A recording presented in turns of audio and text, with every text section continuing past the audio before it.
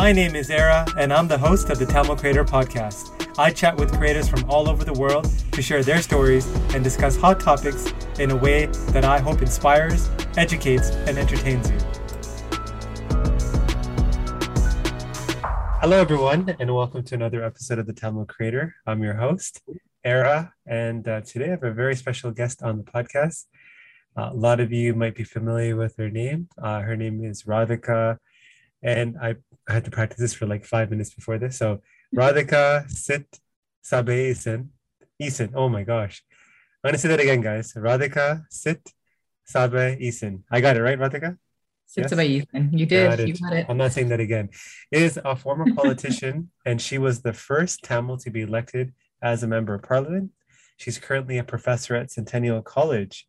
I'm really excited to chat with her. So first of all, Radhika, welcome to the show, and thanks for kind of making time to jump on the podcast. Thanks. Great to be here. For me, I'm always a fan of, I'm like a very chronological kind of story gatherer. And like, for me, it's always, I feel like childhood definitely defines a lot of the things that happen later in life in terms of choices you make and who you are as a person. So I always like to start at the beginning. Could you tell us, I guess, in terms of like a bit about like your family, your upbringing, and kind of how that played a part in your decisions later in life to kind of get into politics and now into education? Sure. Well, we have our own version of the migrant story, like many of us as part of the global diaspora. And I was born during the war, so I am a child of war, and came to Canada when I was 5 and met my father here in Canada as well, because I think I was 1 or almost 2 when he left to try and find us somewhere to live, and then reunited here in Canada after a few years. I grew up in a household where my mother was the single breadwinner, because my father had been involved in a workplace accident and had become permanently disabled and couldn't work. And my mom, who had dreams of being a doctor and then maybe a nurse or something in the medical profession. And when she came here, signed up for courses to become an RPN, a registered practical nurse, and then quickly realized, well, if I go to school, then who's going to look after and feed the 4 children? So she quit her schooling and found a work in a warehouse. And I'm very grateful that work that she found was unionized, because that meant that she had benefits. It meant that she had a little bit of a better income as well, wage rate that she was paid. And it meant that we could actually live at or below, or, we could straddle that poverty line and survive. Because I know many other aunties and people who also worked in warehouses who were making a lot less than my mother had been at that time. And we wouldn't have been able to even dream of making ends meet if she didn't have that unionized job. So I'm very grateful for the labor movement. And I think that early understanding of being a child of an injured worker, as well as a child who benefited from the labor movement. And my mom was somebody who was loosely involved with the union. So she would go to her union meetings and make sure she was informed. So that has definitely helped me, I think, start to solidify the definite left of center ideologies that I have. Both of my parents always instilled in us that education was our key out of the downward spiral of poverty, being stuck in that system of poverty. It was our key to reach out and grab onto any opportunity that we wanted to in this country, because my girl cousins who were still in Sri Lanka at the time, I remember my mom telling us about my aunt saying how they were just pulled out of school because it wasn't safe for them to go to school, because I was going to say we all know, but we don't necessarily all know that rape was commonly used as a weapon of war, and so it wasn't safe for the girls to walk to and from school, so they just had to not go to school for many years. Whereas I was privileged to come to Canada as a 5-year old. I had never been to school before in Sri Lanka, and I came here and I started school for the first time, but very privileged that I got to start school in grade 1 and literally had every opportunity available to me. So I think as most Tamil people, probably most South Asians or even Eastern Asians, or the ideology is must get education. So that was instilled in us. And also even though the 6 of us lived in a 2-bedroom apartment, my mom was the only income earner and my dad was at home, he still basically ran an immigrant settlement service support network, agency, we'll call it, but there was no agency out of our apartment because he couldn't work. And so what he did was he volunteered his time to help new immigrants who came to Canada, new Tamil people mostly who came to Canada, and we'd get random phone calls, people we didn't know who arrive at the airport and say, Aya, and Aya means older gentleman, right? And I'll just translate. They told us to call you when we got here, and we were like, okay. And at some point we got a car and we didn't have to travel by bus to go pick up these people from the airport, or they'd catch a taxi and come over to our apartment, and they stayed with us. They moved into our living room for a day or 2 or a week or whatever they needed. And my mom would feed them and my dad would help them with their settlement immigration paperwork, sometimes even going as an interpreter with them because he was fluent in both languages. So he could do that. So this whole need to give back and recognize my privilege, recognize that we are secure here and we need to help others, because a lot of the people that came didn't have the linguistic capacities that my dad had. So he wanted to break down that barrier for the people who were coming in and would help. So that also was from my parents, and I saw them do it. I saw them day in and day out just be there to help our community. And I started being a community organizer as a really young child as well. This was well before we had a car. So going to Tamil school, when we were in Mississauga, I grew up in Mississauga, and at that time, there weren't very many Tamil people in Mississauga. There was one place that had one class of Tamil at a heritage language program, and we used to bus there, 3 buses every Saturday morning, one way. And it was a pain in the rear end. And first I thought it was fun and exciting. And then, after a while I was like, I'm not doing this anymore. Like, I don't care for this Tamil business and school business. Don't I know Tamil? Don't I learn Tamil at home? I don't want to do this. And my parents were like, yeah, well, that's not an option. You need Tamil education. So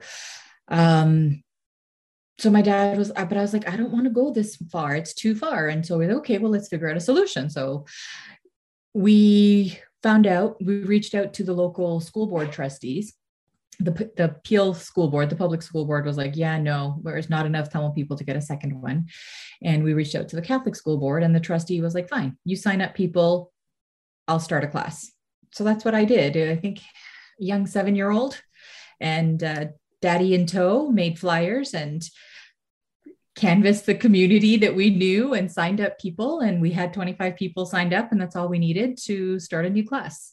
So that's what we did. And then with the Dufferin Peel Catholic District School Board, at some point, I remember we had 10 different schools that ran Tamil classes with multiple classes at each location, because the Tamil community had grown so much in the city of Mississauga. So community organizing and identifying problems and working towards finding a solution is something that I learned from my parents as well, and something that I got to practice as a young person.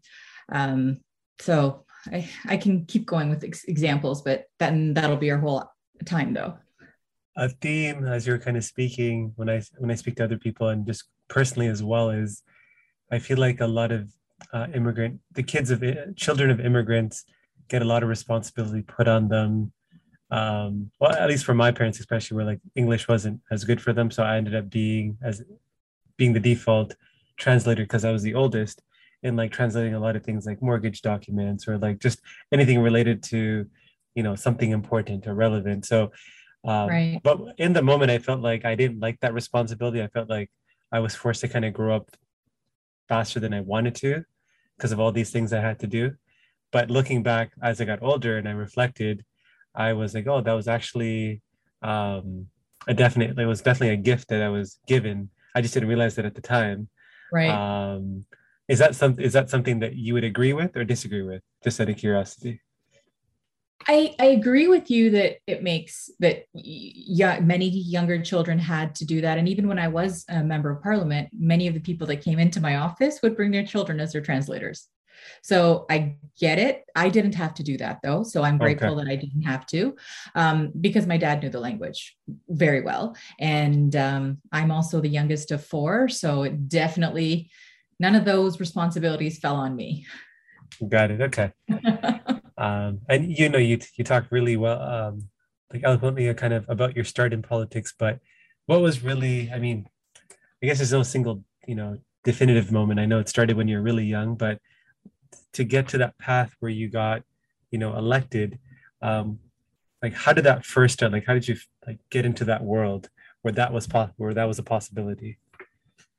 um, I really think it's my decision to move to Carleton University. I was at U of T and I wasn't feeling it. Let's just say that.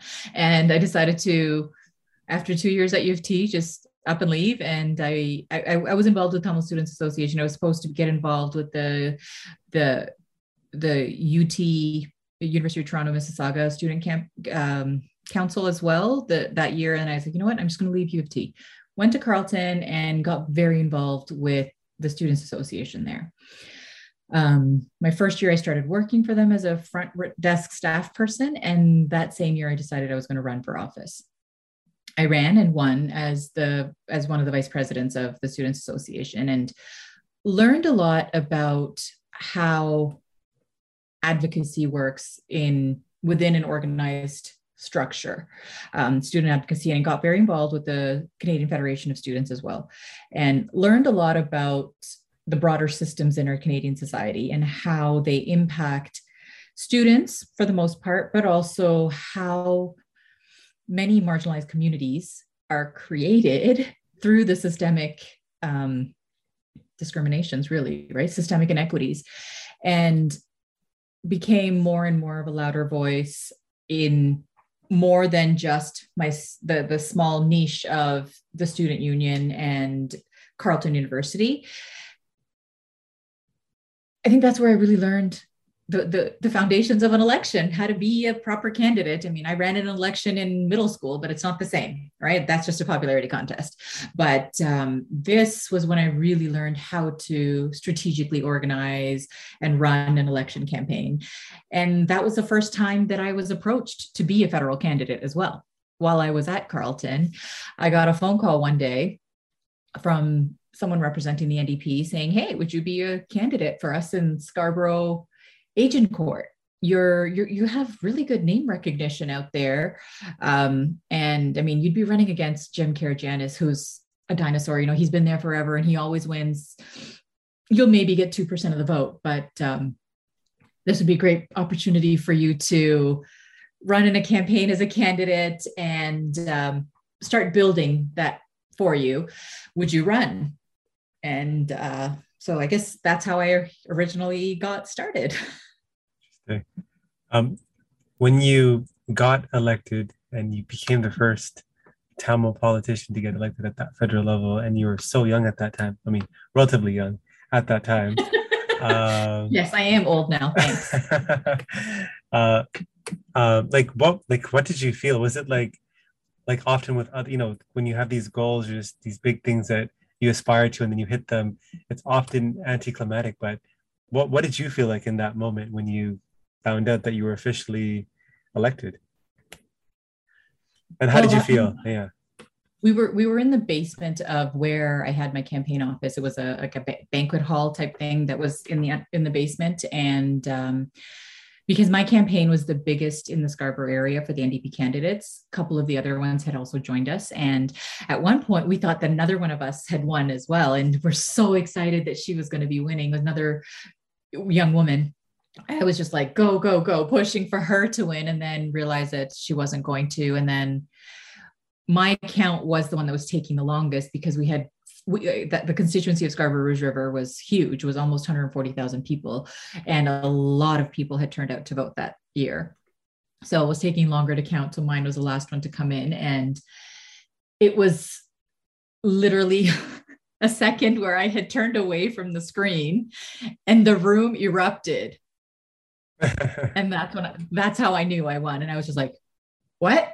We won? Like, and it wasn't even an I won, it was a we won, because Definitely. it really wasn't a me thing.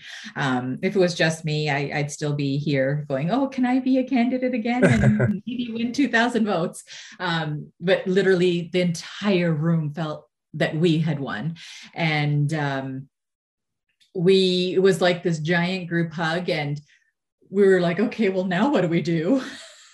And it was again the we, because the we just went into, okay, she won, let's get this happening now. And one person was calling the other candidates to make the concession phone call, and then somebody else was like, okay, we got to get you down to Jack's party because you won, and you got to be on the stage with Jack when he wins.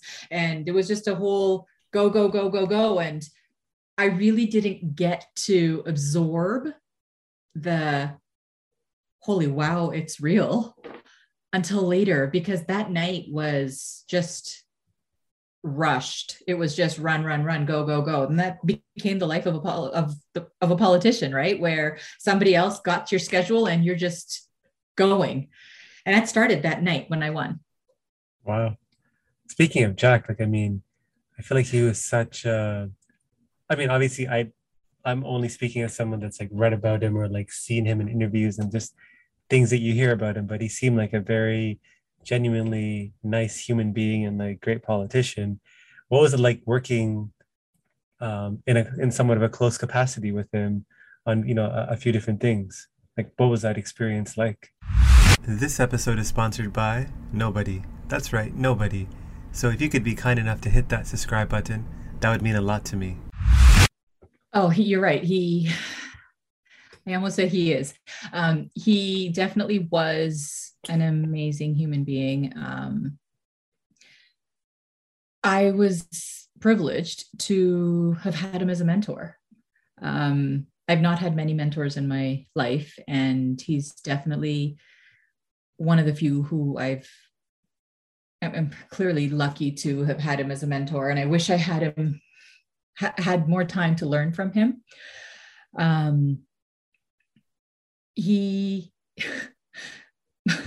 My first interaction with him was at an event. I was still considering if I was going to be a candidate or not, and he was part of the deciding factor of me deciding to run. Actually, he found me in the crowd and was like, "Hey, I've been trying to get a hold of you and trying to get you to run for a while." And I was like, I'm sorry, you know me? And he's like, yeah. He pulled out a business card, wrote something on it and wrote a number on it and gave it to me and said, call me anytime. We need to talk. And I was like, yeah, okay, sure, buddy. Yeah, Jack Layton's giving me his phone number to call him. And it was a Thursday evening, I believe, Wednesday or Thursday evening. My memory is starting to go. See, I told you I'm getting old, or I am old. You said it, not me. Well, I've reached the age where young 14-year-old me defined 40 as officially old. And so I've reached that now. Okay. So I'm officially old. No, but Jack, it was that Wednesday or Thursday evening. It was around 7 or 8 o'clock in the evening. I finally decided to call a week after he gave me his phone number, and he answered the phone. He's like, hey, how you doing? And I was like, hey, hi, this is Jack. And he's like, he started yelling at me. He's like, why are you calling me right now? Don't be calling me. Go out there, knock on some doors, or go to a community event or something, whatever. Don't worry about me. Call me back at like 10 o'clock. And he hung up the phone on me. And I was like, okay. because this man had already decided that I was going to be a candidate and Okay. that he wanted to take me in under his wing. And I just sat there and was mind boggled for a while. And then I called him back at 9:30 or 10, after the window to go knock on doors or something was closed. I was so blessed to have Jack as a mentor, but also as I don't want to say a fan, but he was a supporter of mine. He really was in my corner. The first time I went to Saskatchewan to do something that was political in nature for the party, I went there and literally everybody in the party knew me already. And they're like, oh my goodness, you're finally here. We've heard so much about you, blah, blah, blah, blah, blah. And I'm like, who's talking about me in Saskatchewan? I don't know anybody out there. They're like, oh, Jack, he's always talking about you. I was like, oh, okay. Same thing happened when I went to Vancouver. Exact same thing happened. Oh my goodness, you're finally here. He's been telling us all about you. And so he was amazing. And he trusted me. He placed his faith in me, not just as a person who could help grow the party, but as a person who really had drive and passion to do the work that needed to be done. And when the Tamil community was out on the streets for days and days and days, years and years and years, he was always there supporting us. But he always was an advocate to say, I'm a white guy standing with you saying, I'm here to support you, but why don't you get one of your people on the inside of the House of Commons and have a true insider's voice? And I don't know if he is the one who planted that seed, but he made sure to make it happen. He made sure to push the Tamil community to find a candidate who was Tamil at that time. And then he made sure that any initiative I wanted to do, that he supported me. He was in my corner, creating the first bill for creating Tamil Heritage Month. That was me. What was it, in 2012 or 2013 that I introduced that bill? And he was there 100%. He was always there, creating a parliamentary association. He was like, all right, I'm on board. Any initiative that I wanted to do, or even making me the shadow minister on post-secondary education, putting me on the immigration committee, because those were areas that I have some expertise in, but also interest in. Right. So that's great leadership. Like he found that fit between what you're interested in, what you're good at, or at least had expertise in. That's definitely great leadership. Would you say that your time spent in Parliament, and just kind of, those 4 years that you had, how would you assess your work, or like, I guess, how you performed during that time, looking back now? How I performed? Well, I guess I should have done a full 360. Considering it was my first term, and there's a lot of expectations on me, even within the caucus. I was the vice chair of the National Caucus for 2 years, and I was thrust into a leadership position within the team. When I first decided I was going to be the candidate, I was like, okay, I was considering it at 27, decided, the election happened when I was 29. I figured I'd be one of the younger ones in the team and I'd be able to just soak it all in and learn from people. But by the end of the campaign and the result of the campaign, I ended up being middle-aged. So I ended up being the person that many of the younger folks reached out to for help. And I was like, folks, I don't know what I'm doing either. I'm figuring this out. But I had to be like, okay, pull up my socks and be like, okay, roll up these sleeves, and I got this. And then we had a lot of MPs from Quebec as well who came and leaned on me and older ones as well, because they saw something in me. And so there was a lot of responsibility within the team that ended up taking on. And there was a lot of responsibility and expectations on me from our community, from the Tamil community, not just in the constituency of Scarborough Rouge River, because technically that's all I represented was the constituency of Scarborough Rouge River. But as you mentioned, as the first person of Tamil heritage to be elected to Canadian Parliament, was huge. It wasn't huge for me. It was huge for us as a global society, because this was the first time that any Tamil was elected outside of, what was it, Sri Lanka, India, Singapore, and Malaysia, I think. Outside of Southeast Asia, this is the first time that a Tamil was elected to a federal parliament. That was huge, because then it meant that we collectively now had a bigger soapbox we could stand on, a bigger voice. So I didn't feel, that didn't feel light, that's for sure. And in my first 2 weeks of being elected, I started getting constituency support help emails and letters being sent from Tamil people across the country. I had stuff being sent to me from people in the US, people in Europe. And I was like, how am I supposed to help you people? But I wanted to, I couldn't.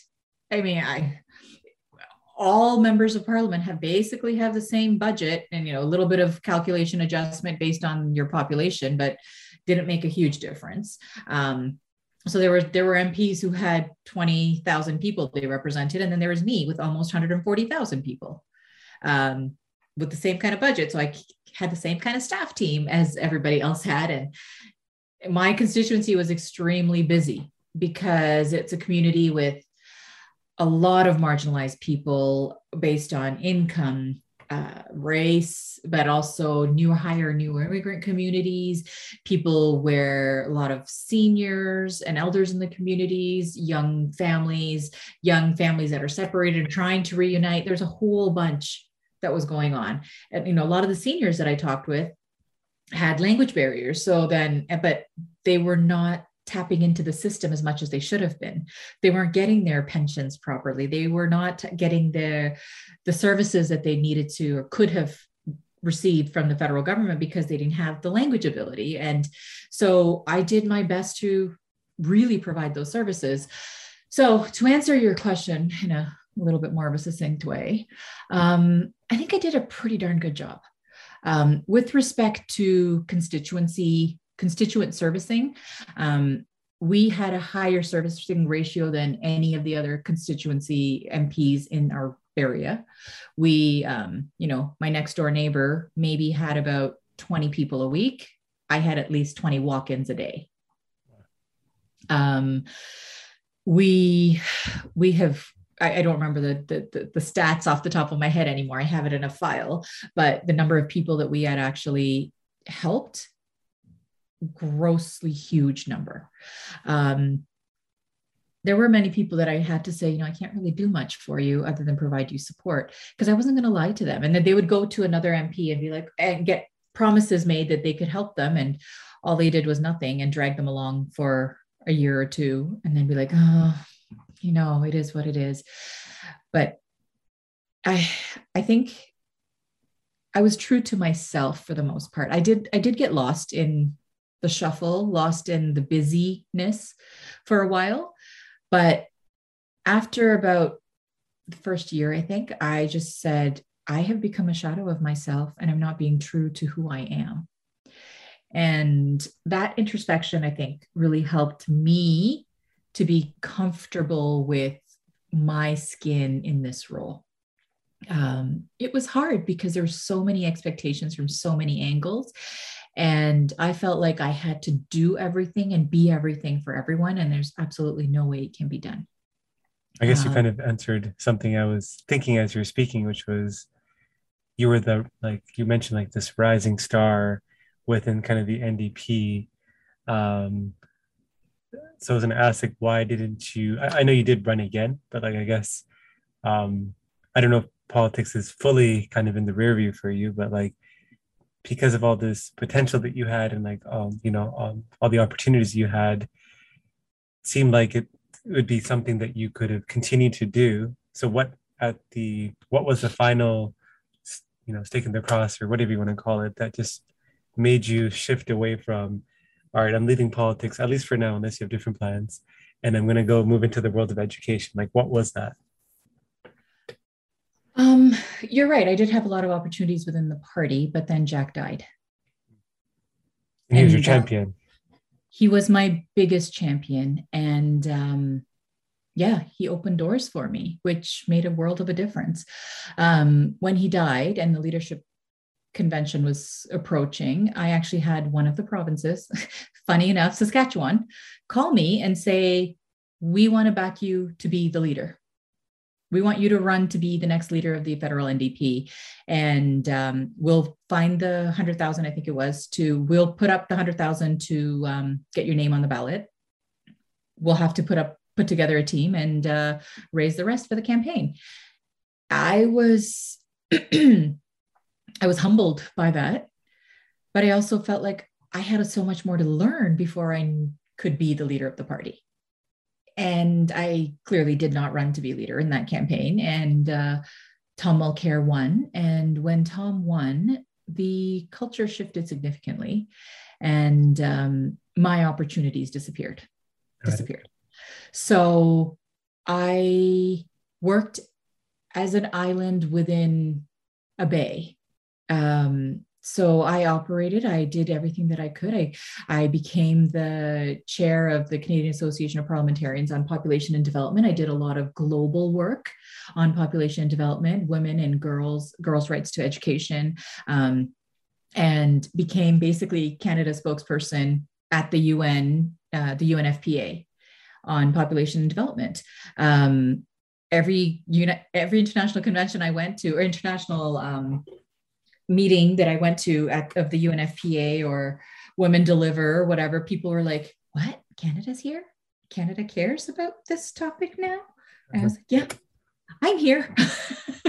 And there was another senator who was there as well at some of these things. And I started becoming a trainer for many of these global UN meetings, where I started being invited not just as a participant, but as a speaker.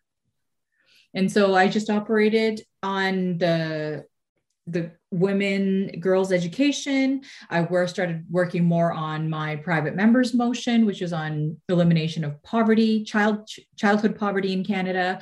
The Tamil human rights stuff is always something I did work on and will continue to work on. And my constituents. I literally said, nose, grindstone, let's go. And that's all I did. After 2 years of being the vice chair of the National Caucus, I said, you know what, it's time for somebody else to take on this leadership. And there was a lot of younger people. And so I encouraged another young woman to run. And I said, I'm not going to run against you. I'd like for you to run and learn this. And that was Ruth-Hélène Brosseau, who went on to become reelected a couple of times as MP. You might be going, your next question is probably going to be about the 2015 election and Tom Mulcair and all this jazz. And so I'll just answer it now. So it shifted a lot. And I was actually, I don't know if I've shared this publicly. I was thinking of sitting as an independent, but I didn't, because I made a promise to my former mentor, and who wasn't around anymore, and that I would see it through to the end, whatever that was. So that's what I did. I stuck it out, because I'm that strong person who will just be like, okay, I got my blinders on. I know what I'm going to work on, and this is what I'm going to do. And focused on my constituency, focused on doing what I had to do. And,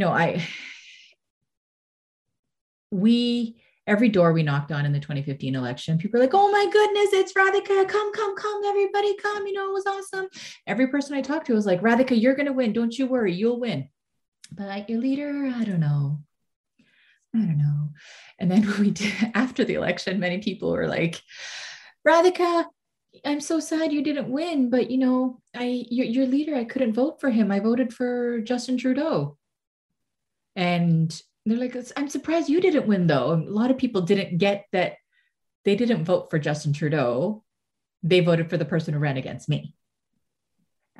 So many times you can be the best local politician, but at some point in a national election, those national airwaves take over. The national campaign takes over, and it either helps or it hinders. And in the 2011 campaign, it definitely helped because it gave me the bigger boost than I probably would have gotten on our own. I still like to believe that we would have won, because of the campaign that the community ran. Again, it's not a campaign I ran, it's a campaign that the community ran. And the ownership of my campaign that in 2011 that literally the community had. I literally had people I had never met before walking into my campaign and saying, "Hi, I'm really excited about this. I want to help." And that's how we recruited volunteers. People walking in the door saying, I'm on board. Let's do this. I guess the question that I had around that was, as someone that often reflects on like what I could have always done better in any situation, do you think there was anything that you could have not necessarily changed, but like some room for improvement looking back that you could have done better in some way? Did you know that every time you left a 5 out of 5 review for this podcast, a Tamil parent lets their child pursue a career in the creative arts? Okay, that's probably not true, but if there's a chance that it is, do you really want to jinx it? Leave a review. Do it for the young creative in you. As a member of parliament?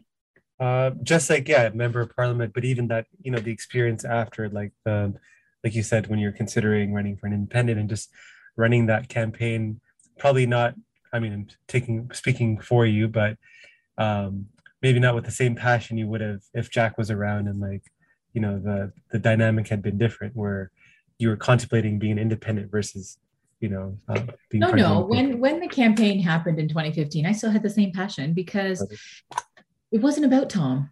It wasn't about anybody else. It was about the party and the local constituency. I know that they needed good representation that actually got them. Something that I maybe could have done differently was recognize that Jack would want me to still maybe be in office and do what's best for me. And when Team Trudeau was knocking at my door every other day saying, "Hey, can you come run for us? Can you come join our team?" Maybe I should have. And considering the outcome of the election in 2015 and the number of brand new people who became MPs, being a young woman of color with 4.5 years of experience already being a member of parliament, I probably would have been a minister. Who knows? I could have been. And maybe there would have been more that I could have done. But shoulda, coulda, woulda, and I'm not going to live in those hypotheticals because I wouldn't have done whatever else I did do since 2015. And, since 2015, I took time off for myself because I was extremely burnt out. Sorry, go ahead. No, I was going to say from 2009, when I decided to start actually be a candidate, straight through to 2015, I literally did not take a break. From 2009 to 2011, the election, I was at some point living at my parents' place in Mississauga at the start because I had just been dealing with unemployment, life for a while. So I was going Mississauga, working downtown Toronto at U of T. And then I drive to Scarborough every night, every day, and then go back to Mississauga and do that triangle every single day for a while until I finally moved back to Scarborough when I could afford it again on my own. And then when I was an MP, people always told me to have a balance. And I was like, no. This is my first term. I'm going to do 90% work, maybe 10% play. It was probably less than 10% even, right? Because I was like, no, I'm going to push myself until that first re-election. And then I'm going to try to do a 70-30 balance. That was my goal, to have a 70-30, not even a 50-50. No. I was hoping for 70-30, but I didn't get reelected. So I was burnt out. Like every weekend when I came back to Scarborough, I would go to at least one event on the Friday when I came back. And then on the Saturdays and Sundays, every day I was at least, 7 to 9 different things each day on the Saturday, and then the Sunday, and then Monday morning I flew back to Ottawa. And Ottawa, your work day started at usually 7:45 or 8 a.m. and went till about 9:30, 10 at night, because all those lobbying meetings happen at breakfast meetings and dinners and then socials and blah, blah, blah. One thing after another. It was literally 8 a.m. to 10 p.m. every day in Ottawa.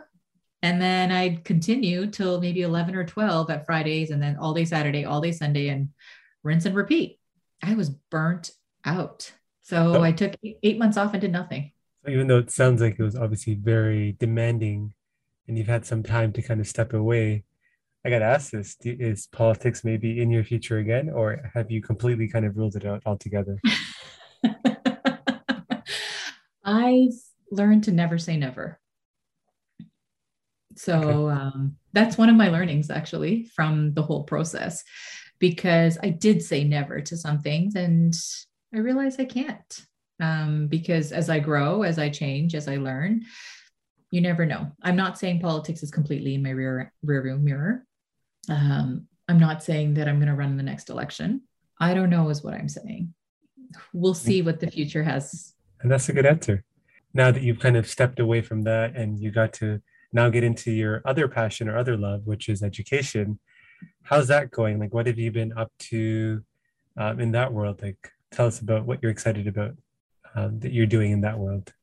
Right. So post-secondary education is something that I've spent a lot of my time in. I guess over the last 15 years, I've been involved in post-secondary education and advocacy, starting from, the Students' Union and the Canadian Federation of Students. And then I worked in operations management and advice and as an advisor to executives within the student movement. I worked in institutional research for Carleton. I then decided to disappear from this world for a little bit and then come back as a professor. That was, again, somebody who I had done work with in the Vietnamese community that said, hey, you would be amazing in the front of the classroom. You need to teach. When you're ready, let me know. And she gave my resume to her manager, who is now my manager as well. I just went for a meeting. I thought it was a meeting. And apparently it was her deciding that she was going to hire me. And that first semester, I said, can I just have maybe one course or maybe two, just to kind of feel it out, see how I feel, if I like it or not. And she's like, yeah, of course. And then I found out I had 5 courses that semester because she was so excited about my resume. She's like, oh, you can teach this and that and this and that and whatever. And so I had a whole bunch of courses, jumped in the deep end. And I realized that I love it.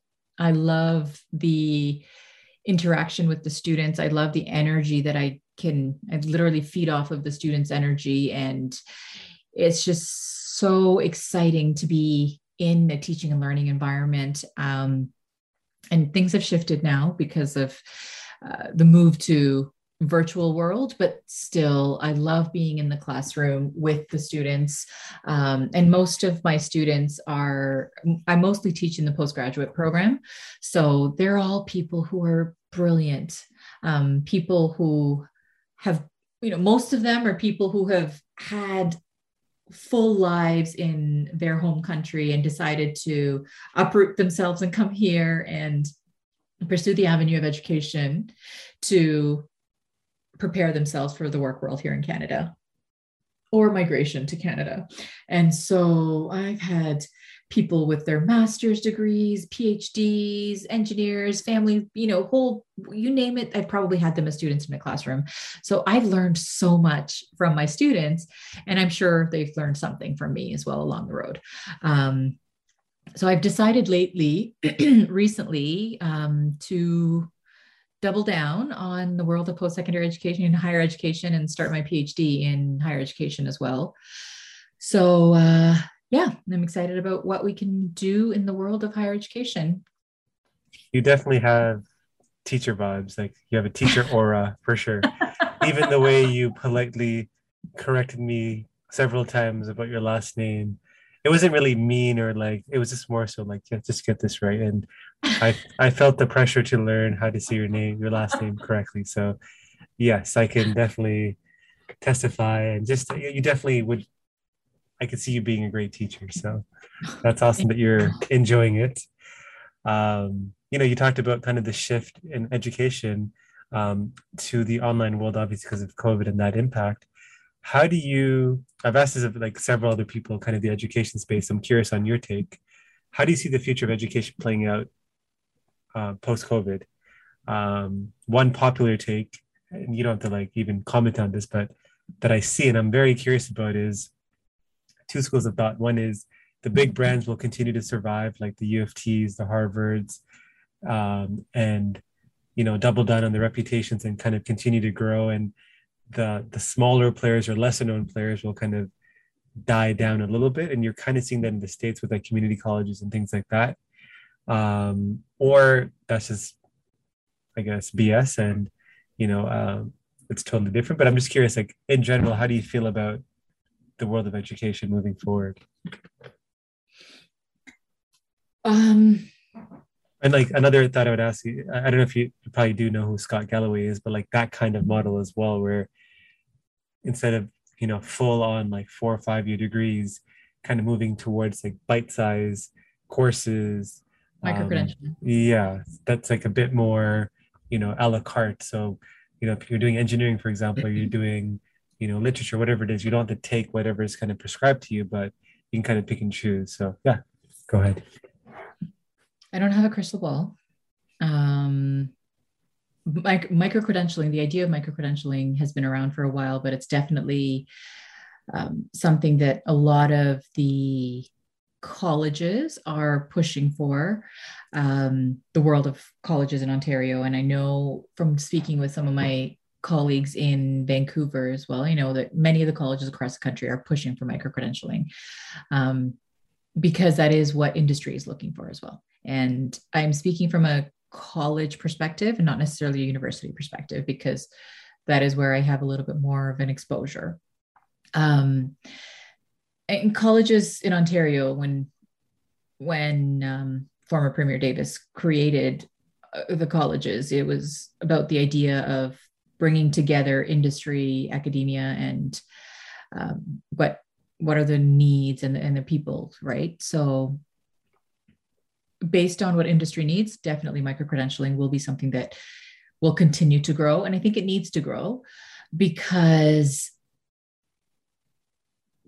with the bigger academic programs, if I may call them that, like degrees or diplomas, they are far more rigid, if I may say that.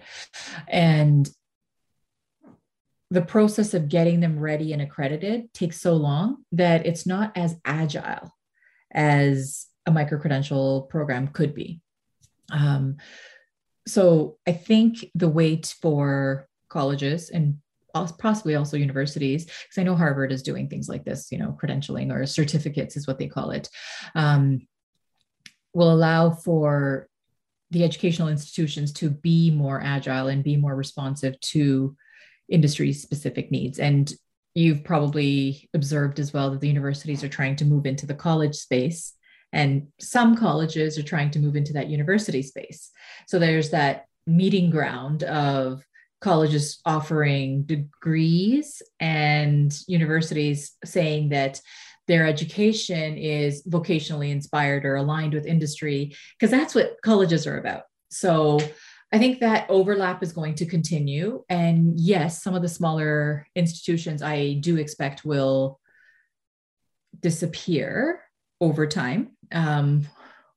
Either those smaller institutions will, I don't want to say dissipate, but or maybe just get acquired by the larger institutions that are looking to grow in other regions. Because I don't think it's right that, for example, one of the northern colleges to just close because it's not financially feasible. Because there's a lot of people in those communities that these colleges are the only ones that they have access to. So access is a hugely important piece, especially in the idea of colleges in Ontario. And I don't think it's okay that just based on your postal code, you shouldn't be able to have access to a university education, if that's what you want. So we still need to have the capacity to offer these services. And I think that's where COVID was maybe even a blessing. Because of COVID, I created a course that was completely 100% online asynchronous 4 years ago and have been running it with Centennial. But because of COVID, in the HR program, it's not just my one course anymore. The postgraduate program itself is completely now designed to be available virtually.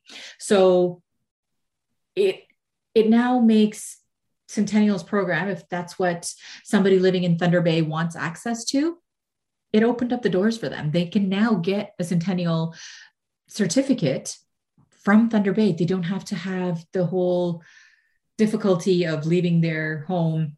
Somebody living in an Indigenous community or a reserve, as long as they have access to internet and a device and clean drinking water, let me just slide that in there, then housing and clean drinking water, then they will be able to get a U of T degree or a Centennial diploma or certificate if that's what they want. So the idea of access, I think COVID has been a blessing about, because it just smashed open that door. Good point. Has it been fun for everybody? No. We're going through the growing pains, really. Some of us are more comfortable and confident in using the technologies, and others aren't. And I hope that we do have more people who are providing that support to the others who are less comfortable in making that transition. I have colleagues who are just waiting on bated breath to be able to go in person, because they can't do this virtual stuff anymore. They're just like, nope, I want 0 classes online, 100% in person. And there's others that are saying, you know what? I don't want to leave home ever again.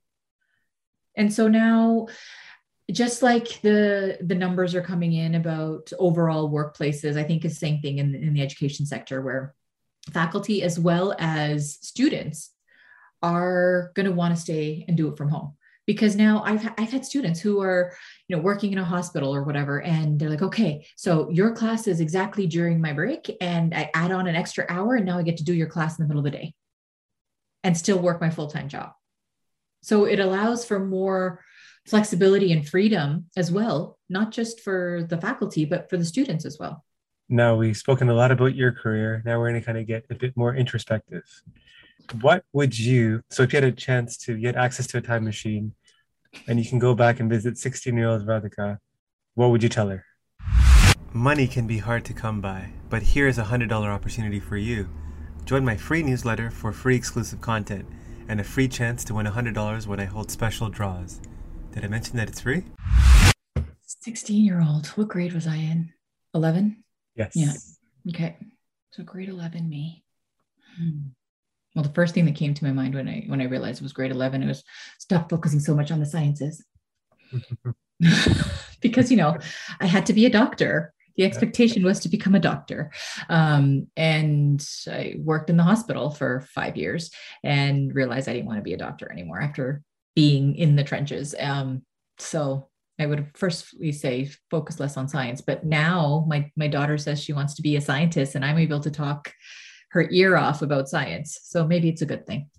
No, I would tell my 16-year-old self to trust myself more, to have faith in me more. I didn't have a lot of faith in me. Even though outwardly I was doing so much, I struggled a lot with self-esteem and depression and mental illness, and felt like I had to do it all on my own, and that it wasn't something, not that I couldn't reach out to my parents, because I did, and I've had many nighttime cries with my parents, and they didn't know how to support me, so they just let me cry and cried with me.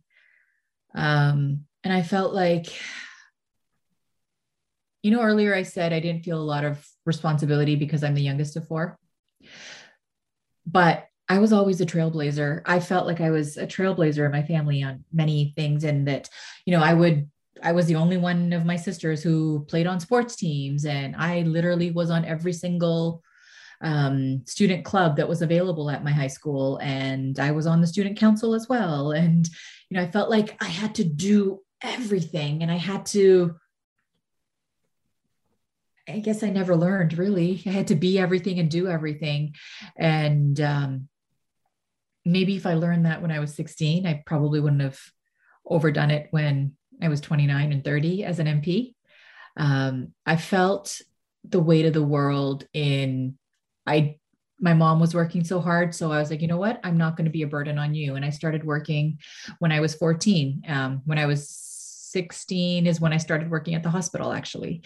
And wanted to pay my mom rent and see if I could help. And I remember in grade 10, I told her, I was like, Ma, I want you to retire, and, I'll take care of things. And I had 3 older sisters, but I felt like it was my job, my responsibility to do that. So I would tell myself to actually figure out how to be a child, how to be a young woman, and just enjoy that part, because I was really busy and work.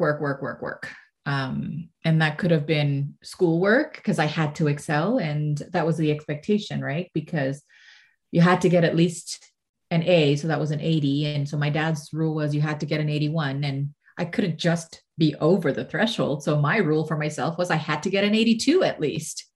So I really pushed myself academically. I loved sports. So I played on every sports team. I was and the community development and the organizing, that just came to me naturally. And I was on every single club at school. I sang in the choir. It was just a lot. I did a lot. I was recognized for it, sure. And it was nice to be recognized. But I think I needed to do a little less and slow down. You don't have to do everything. And, the other last week or 2 weeks ago, I met this young woman who is a musician, a producer, a university student. She has her own business, and then she's a judo or some sort of martial arts expert and stuff. And I'm like, young woman, where are you being? When are you having time for yourself and your friends? Like I saw the 20-year-old me in her, and I wanted to say, just chill, pick off one thing from your plate. Yeah, if I could, I'd learn that, and that's something that I'm still trying to learn. But the 8 months that I took off after the 2015 election was to just exhale and finally feel like I could exhale. And now I'm learning to say no. No is a new word for me. And I feel like I'm letting people down or I'm missing out, but I also know that I need to do that for my own well-being. But you said yes to this. I said yes to this. So now we look backwards. Now, how about looking forward in terms of your personal legacy? How would you want to be remembered by friends and family? Friends and family? Just as me. When I talk with friends and family, we are very expressive people. And so it's that I've always been someone who is affectionate, who is caring, and will bend over backwards for you. If I care for you, if I love you, I will bend over backwards for you and do anything. They tell me that, I'm somebody that they turn to when they need support. And I'm grateful for that. And so that I was always a rock that they could lean on. They seem to think I'm funny. Pardon me? No, I'm just kidding. I can see that. I know what I said was I don't see that, but I'm just joking. No, but this is where I question myself, right? I need to just trust it. Yeah. You need to just trust it. When, 9 out of 9 or 9 out of 10 people say, oh my goodness, you're so funny, stop making me laugh. And I'm like, oh, okay. So I guess that I that I was kind. This is me writing my eulogy. That I was kind. That's where this question came from. It came from that book. People laugh because they always say I bring up this book. What is it? Tuesdays with Maury or whatever I think it's called. I didn't read this. I'm Yeah, gonna have to look it up. You're gonna have to send me details. yeah. No, that I was kind, I was considerate, that I loved them. And I mean that I've always been a leader and a pusher of some sort, whether it's standing in your corner and being your cheerleader, or saying, you know what, it's my turn now. Let's give me a machete. Let's blaze this trail. Because there's many trails that I didn't know how to traverse, and did the best I could and continue to do the best I can. And that's that. I mean, when I became an MP, young woman of color with the NDP in Toronto and Scarborough, there weren't many I could lean on and be like, hey, how was it for you? So I turned to my sisters in the labor movement who had experience at the federal level and international level, and said, hey, help me. How do I do this? I don't know how to do this. I know you don't know how to do this, but maybe your path is something I can learn something from. So it's what I do. And even now in the world of academia, there are definitely South Asian women or women who have come before me. I'm in a faculty where it's literally men and me. So it's interesting, and navigating these waters keeps it interesting for sure. The political plays that happen are something that we just deal with. And this is where I use all my conflict resolution skills and put it to good use. So your background in politics became useful in another realm, which you probably wouldn't expect. Of course. Yeah. I don't think it's not useful at all. I use it every day. Yeah. And many of my examples that I'll talk with my students about, some of them are from my not-for-profit corporate experience, but also, or public service experience. But by far, vast majority of my experience that I talk about is from the time that I was an MP, because I was a manager in a unionized environment. I was a team member. I was somebody who was a spokesperson and did a lot of communication. It was a lot of stuff that you did in that small little time. And that's a good segue into the final segment of the podcast. All right, here goes. This is me cracking my knuckles. I don't know how to, but no. It's a game that I like to call Creator Confessions. I'm going to basically say a bunch of statements, and you're going to tell me the first thing that kind of pops into mind. Okay, can we do an example first? No. Okay, you'll be fine. I'm nervous. Let's go. Favorite Tamil food? Favorite Tamil food? First thing that came to my mind right now is appam. Something that scares you? My daughter's future and the uncertainty of it. Insecurity that you have? That I question my own instincts. Favorite show you're watching? Oh, nothing right now. I just finished watching this this French show, but I'm not watching anything. But I found out that I'm going to start watching Game of Thrones. I haven't really watched it, so I'm excited about that. I liked it, but I liked, people would disagree with me, but I really liked The Witcher. I don't know if you've heard of it, but I've seen it, but I don't know what it is. So maybe I'll start watching that first then. Yeah, I enjoyed it. Newer, right? It's newer, yeah. Okay, so maybe I'll start with that. I don't know. It's an unpopular opinion, but Game of Thrones is really long, so it's a big commitment. So, exactly. Yeah. Yeah. Okay. So maybe that's what it is now. Who knows? A place you're itching to travel to after this pandemic is over? Jamaica. A fellow Tamil creator you want to give a shout out to? Well, first person that came to my mind right now is Elizabeth Malini. Yes. Singer. Yes. She's awesome. And Satya, she's great at bringing women together. So yeah, those two are the first two that came to my mind. Favorite childhood memory? Sitting on an apple tree. So you know that apartment I told you about? Yes. Behind it, there was these huge apple trees, and I used to just climb up the tree and sit in this little nook and just hang out by myself, because none of my sisters would climb, so it was just me. I was just climb and hang out. Something you like to do for fun outside of work? I'm sorry, I don't understand the question. Are you joking? I think you are. I couldn't tell. I was like, wait a Sorry, what is minute. this fun thing you talk about? No, these days, mostly what I do for fun is hang out with my daughter. Earlier today, we started working on a 300-piece puzzle, and just chilling with her. She literally makes my heart smile. So that's most of my fun as a 5-year-old child now. But if it's just me outside of work, I mean, I don't know what pre-pandemic life was anymore. So I only associate with my sisters for the most part, or my girlfriends who are neighbors as well. So working out with them is really fun for me. Or just putting our feet up and chilling with either my girlfriends, my friends, or my sisters.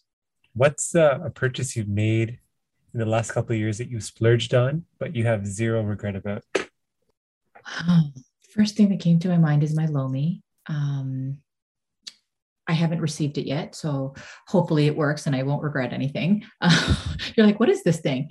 It's a countertop composting thing that Oh, okay. I've heard of it. takes Yes. your compost and makes it Yes. into basically soil that you can I add thought into. I've heard of it before. Okay, got it. Oh, you have. I That's have, awesome. yes. I'm I'm very really much excited into about it. I was part of like the while they were still designing. Let's help put funds and pre-order it on Kickstarter.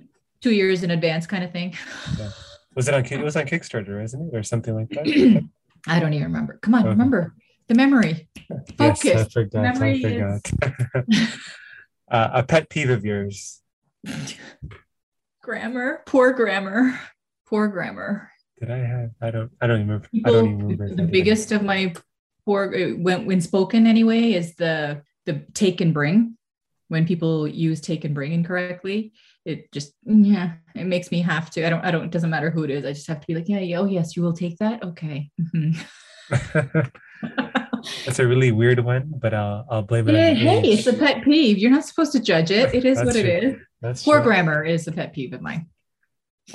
If you knew that you were going to die tomorrow, a regret that you would have? That I'd be leaving my daughter too soon. That's yeah. Celebrity whose life you'd want to experience for one day. Celebrity whose life I'd want to experience for one day. I don't know. Circling in my head is Reese Witherspoon. Why? Because I knew that was coming. She's done some amazing things. She sold her media she's doing companies. so much awesome work. Yeah. She seems like she's just down to earth. I mean, I don't know her. She seems she's very down to earth and grounded, yet has a lot of avenues and soapboxes that she can stand on and does stand on, and does a lot of good with her capacity as a celebrity. A book, but also has lots of good family time. A book or podcast, a book you've read or a podcast you've listened to recently that's had an impact on you. So you mean I have to have personal time where I can do podcast listening to or reading? The last book I think I remember reading is You're Awesome. Yes, good book. Good book. Okay. Because I have a signed book. Well then, I think it's because of the small little nuggets that I could just read and then process and just put into action real quick. Because it's about recognizing and making those minor tweaks that can be made. Similar to James Clear, why I like him. It's like great insights, but they're actionable. So what's a new belief, behavior, or habit that has improved your life? New belief, behavior, or habit that has improved my life. Well, I moved out of the city. I think that's a new behavior for me because I can just go out, as in outside and breathe. And we have clean air. Grateful for that. My daughter even feels a difference in the air. Some of us like dirty air, but okay. Listen, I'm not judging. I'm just saying I'm happy that I have the air that I have here. That's a good one. Thinner air because it's higher elevation. And last but certainly not least, what's a piece of advice that you would give to your fellow aspiring Tamil creators out there? Um, Find your passion, figure out how to make it happen, and just do it. And don't be bogged down with what the world expects of you. I've held myself back for many things that I did want to do because of fear of what someone else might think or judge or do because of it, what is expected of me. I think I'm really learning this, even though I've said it and I believe it. I'm being inspired by many other young creators out there who are just throwing themselves out there and doing it. So I'm getting re-inspired by them as well. So other people who are maybe sitting there pondering, wondering whether should I, could I, can I, maybe do it. What do you have to lose? You're back to square one where you're at right now. Or you might actually, the worst thing that could maybe happen is that you are successful at what it is that you do and you're happy about it. That's great advice. Well, with that, we get to the end of the podcast. That was a great episode. It was awesome hearing about, some of the things. There was a number of stories you kind of mentioned that I don't think were public or like at least really out there. So it's really interesting to hear that. So for, people listening that were, that may have not known who you were or did know, but like were left inspired by this and maybe want to connect with you, what's the best way for someone to reach out to you? Social media wise, I'm most active on LinkedIn these days. I am going to get reintegrated or reconnected with my Instagram as well as my Twitter accounts, because remember I said I was being afraid. I just finally said, you know what? I'm done. I'm done. So I've been doing some other stuff kind of in the shadows. And if you were connected with me for whatever reason, I'm working on this stuff, like my business. I have a HR consulting and mediation practice that I haven't gone public about for fear of one thing or another thing. So there's a few things that I want to get out there. So I am going to get back on social media. Otherwise, you could always email, but I guess a DM through one of the social media is probably best. Facebook, warning, my Facebook page with over 43,000 followers has been hacked. And apparently I am a video gamer now and I look like a Vietnamese man. So stay away from Facebook for now. Well, LinkedIn sounds like the best bet. Okay. LinkedIn is the best bet. Yeah. Well, Radhika, appreciate you taking time and saying yes, as I know a new habit you've decided on was saying no. So appreciate you making time for this. Really fun having this conversation and, fun not being the oldest person in the room. So thank you. Thank you again. And yeah, for everyone listening, appreciate you guys as always and look forward to the next episode. Super. Thanks so much for having me and your patience with me. I really did enjoy and appreciate this conversation, and hopefully it was good for you as well. So thank you. Yes, this has been like 6 months in the making, so I'm glad we got to do this.